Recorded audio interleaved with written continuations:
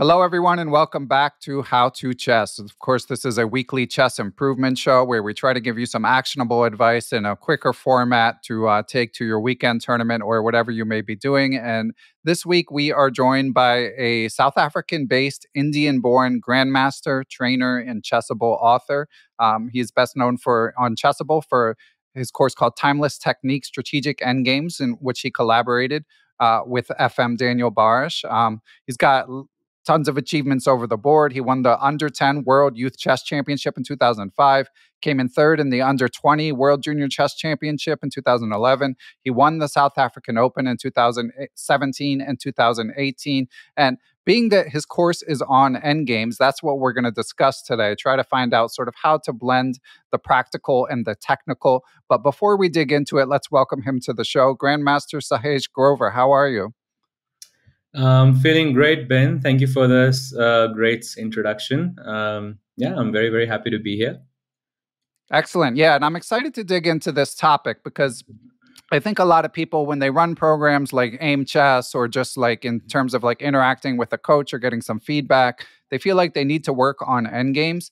And often they go straight to the technical manuals. I mean, at the beginning level, there's the famous Jeremy Soman's Endgame course, which is a great resource. Kind of at the intermediate level, although it runs the gamut, is of course Chessable's famous course, 100 Endgames You Must Know. And once you start to approach a level like yours, there's Dvoretsky's Endgame Manual. And all of these books have their place, but there's more to endgames than just knowing cold positions like the Lucena position or the king and pawn endgames or queen against rook as you get more advanced or whatever it may be. So my first question for you, Sahej, is how do you balance studying technical endgames as opposed to just sort of observing how a strong player converts an advantage? That's a good question. I would first start by knowing my basics, which is basically the fundamentals of chess. As you mentioned, Lucena, Philidor, frontal attack, king pawn endgames, and so on. But as you progress and as you get better through those endgames, it's not just important to know them theoretically, it's also important to play them accurately. So like an example of this is I have found many times that, the famous rook bishop versus rook position, it is winning, but I know many players are not able to actually convert it over the board. So it is extremely important that you try to play it practically and gain that experience so that when it happens over the board, you are just better prepared.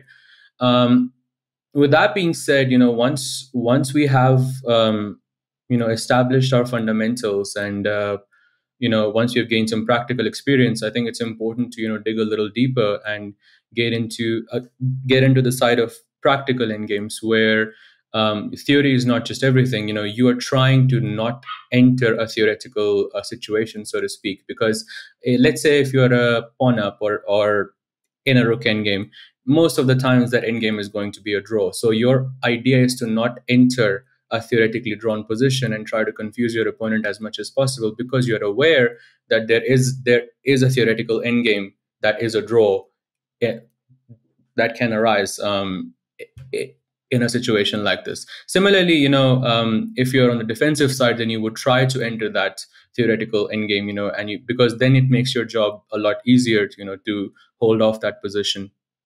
This is why I always say that it's much better to establish your fundamentals and only then dig into the practical side of endgames, pretty much. Gotcha. So basically, you lay the foundation, get the building blocks, and then from there you proceed to actually studying how endgames are played from sort of start of the endgame to finish of the endgame.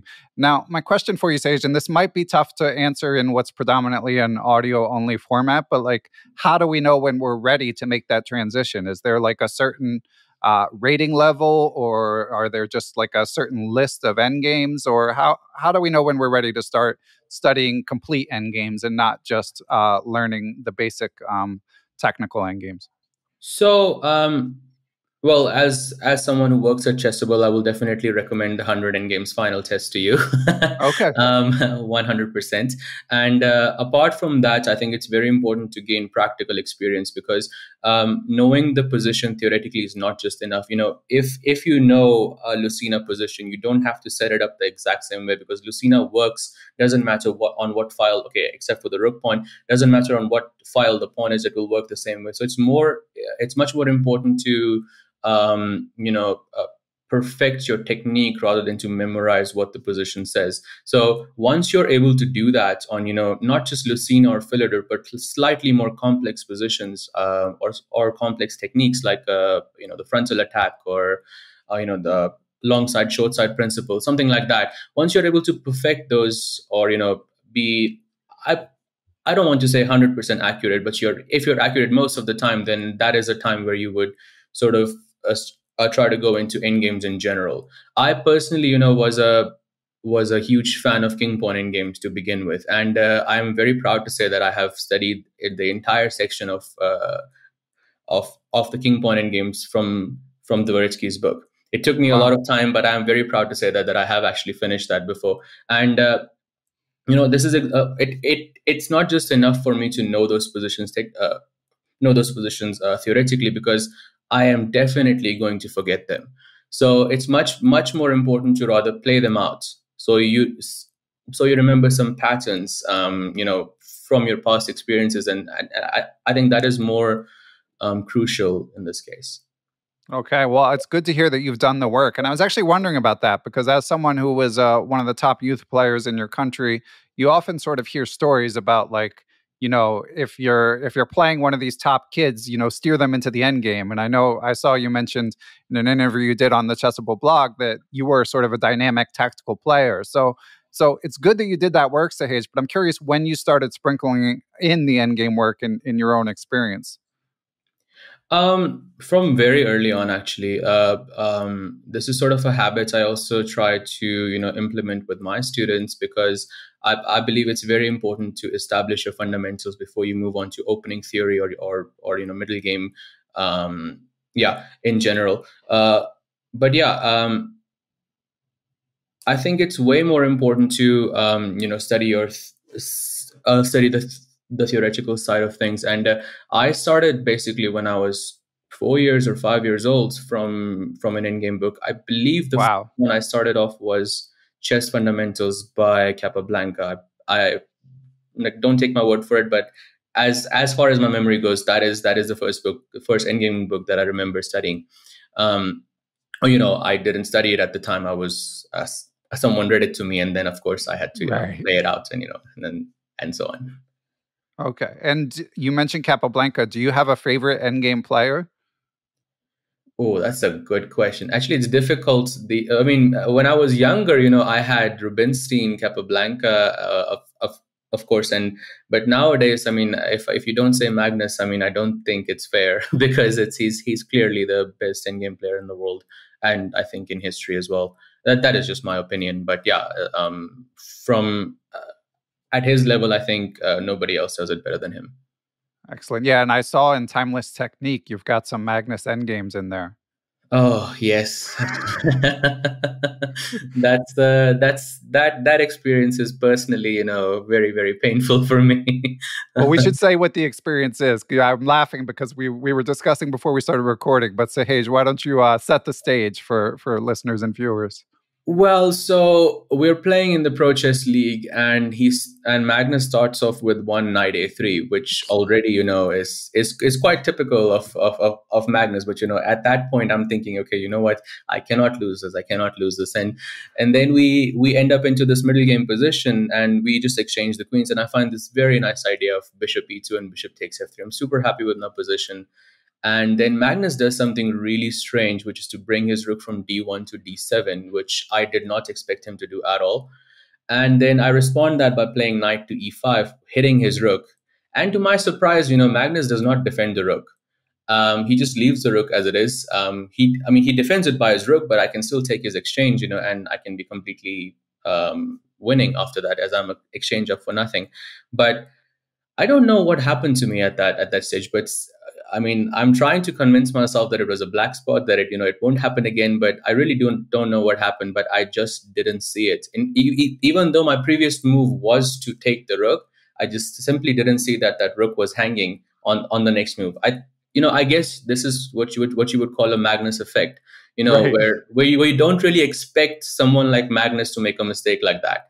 So yeah, I believe that's what happened. And yeah, at least after that, he gave me a very nice lesson on on on end games after that, as mentioned in my course.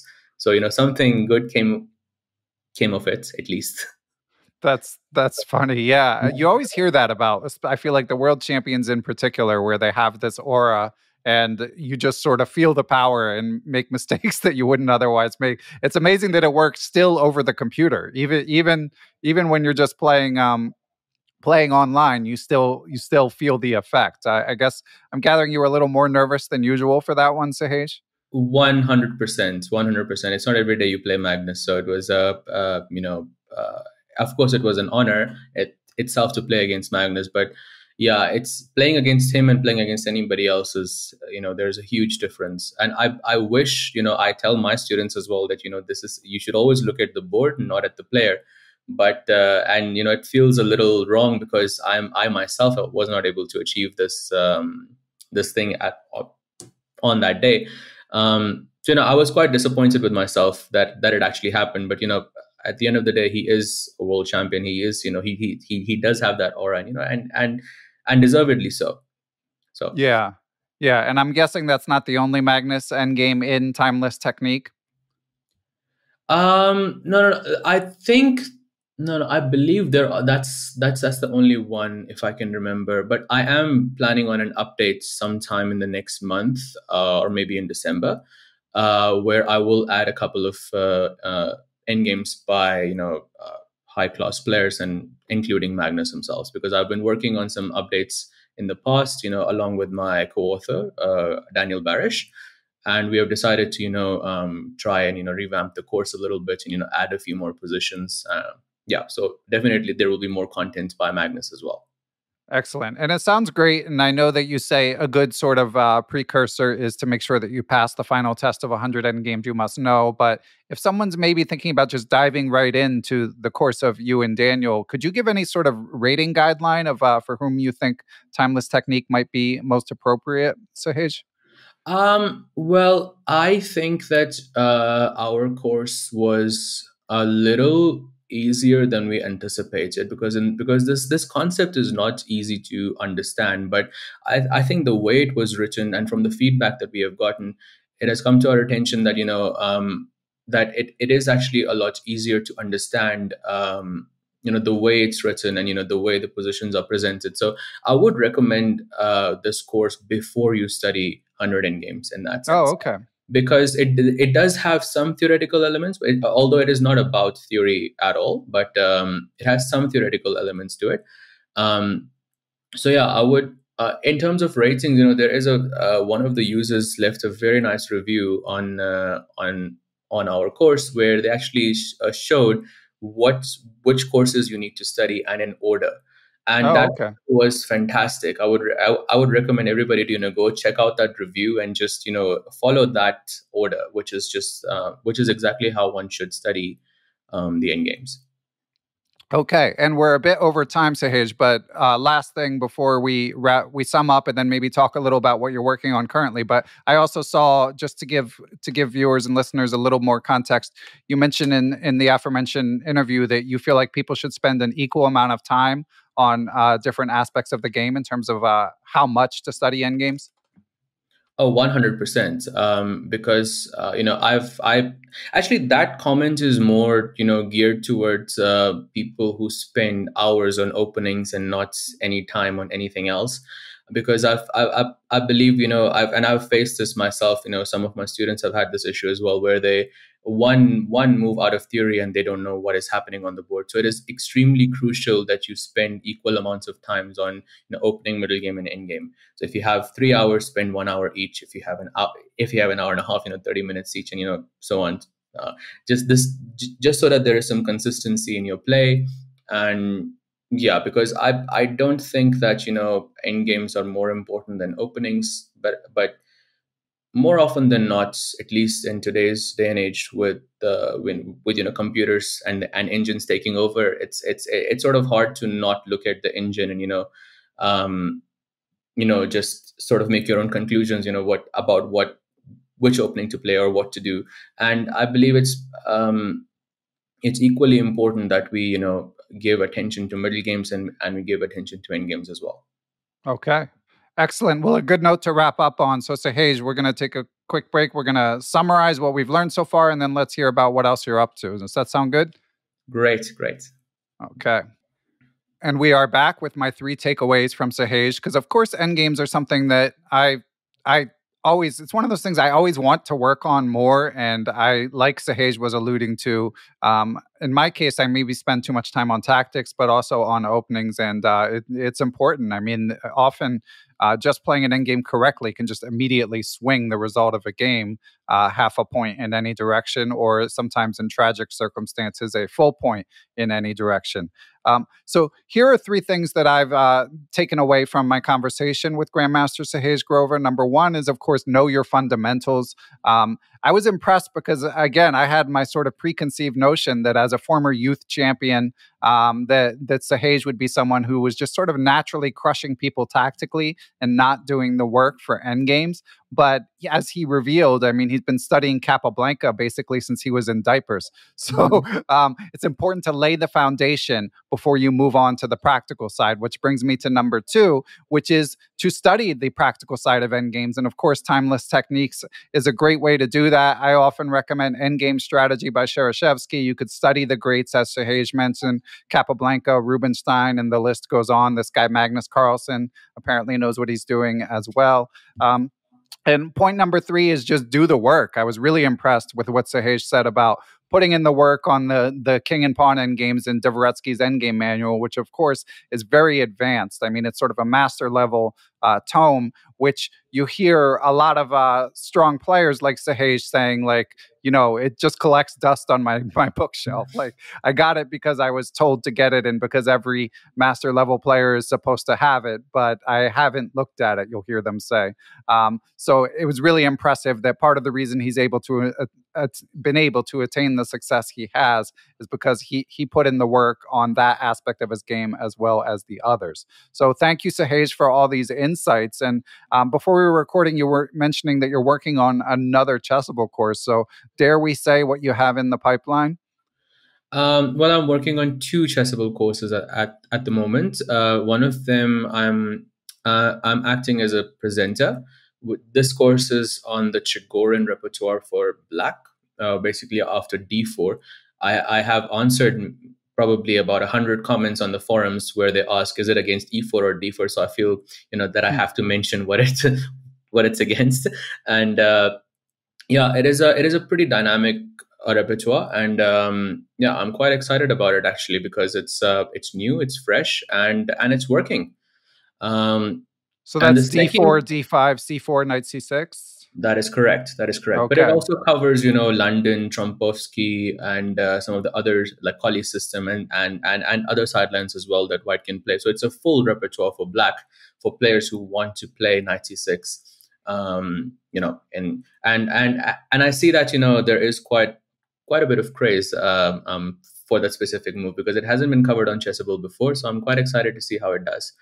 Then there's another course that I'm working on, and this will be, I should have mentioned probably before that the course on Chigorin is not just mine, it's also with my long time one of my best friends. His name is Grandmaster Abhijit Gupta. He's also a world junior champion. People call him Mr. Commonwealth because he has won Commonwealth, I believe, 5 times already. So yeah, he's the one who's doing the works for that course. So and I've seen the work, and it is quite high quality, I must say. And the second course, I'm acting as a solo author, and this is going to be on the 4 knights, a Spanish version. So when you play e4, e5, knight f3, knight c6, knight c3, knight f6, and then bishop b5, when you don't go for the Scotch, but rather the Spanish instead. Once again, this is going to be a full repertoire, so it doesn't just contain the Four Knights. It also contains Petrov, Philido, some of the other second move sidelines that Black has. So it will be a full repertoire that White has, and I've already worked on some of the files for the Four Knights course already, but it is probably going to be published next year. I would assume in February, March time. No specific date has been set yet. But yeah, the Chigorin course, on the other hand, we are trying to finish most likely by November or December. We will see how it goes. With recordings, it can always, it depends on how fast I'm able to record. It is a lot to do, ultimately. Wow. Yeah, it sounds like you're pretty busy. So dare I ask, Sahej, if you're going to be able to compete at all, or is it too much with working on multiple courses at one time right now? Not anytime soon, I will say, because I have a lot on my plate. And, on top of that, I have a 9 to 5 at Chessable as well as the publishing manager. So definitely, I will not play any tournaments at least for this year. Then, which is weird because I think this is my first year that I have not played a single classical game, which is kind of sad if I think about it. Right. But I will definitely make up for it next year. I want to go out and I want to play, and it's been quite some time. And with of course COVID is still very real, but with the restrictions being lifted, tournaments happening again, I would definitely want to participate more, just in general. Yeah, I mean, during these COVID times, it's as valid a time as ever to take a break and focus on your professional work. So, Sahej, lots of great insights, and look forward to the Chigorin course, which I'm thinking about naming it the Reverse Jabova. What do you think of that as a name? I think it might sell a few That is clever. That's clever. I'll actually make a petition for this. Okay. So that's clever. So we'll look forward to the Reverse Jabova and the Spanish Four Knights as well. So thanks again, Sahej. This has been a lot of fun. Thank you so much. Thank you so much. It's an honor to be on this show, and you're doing a great job of it. Thanks. I appreciate it.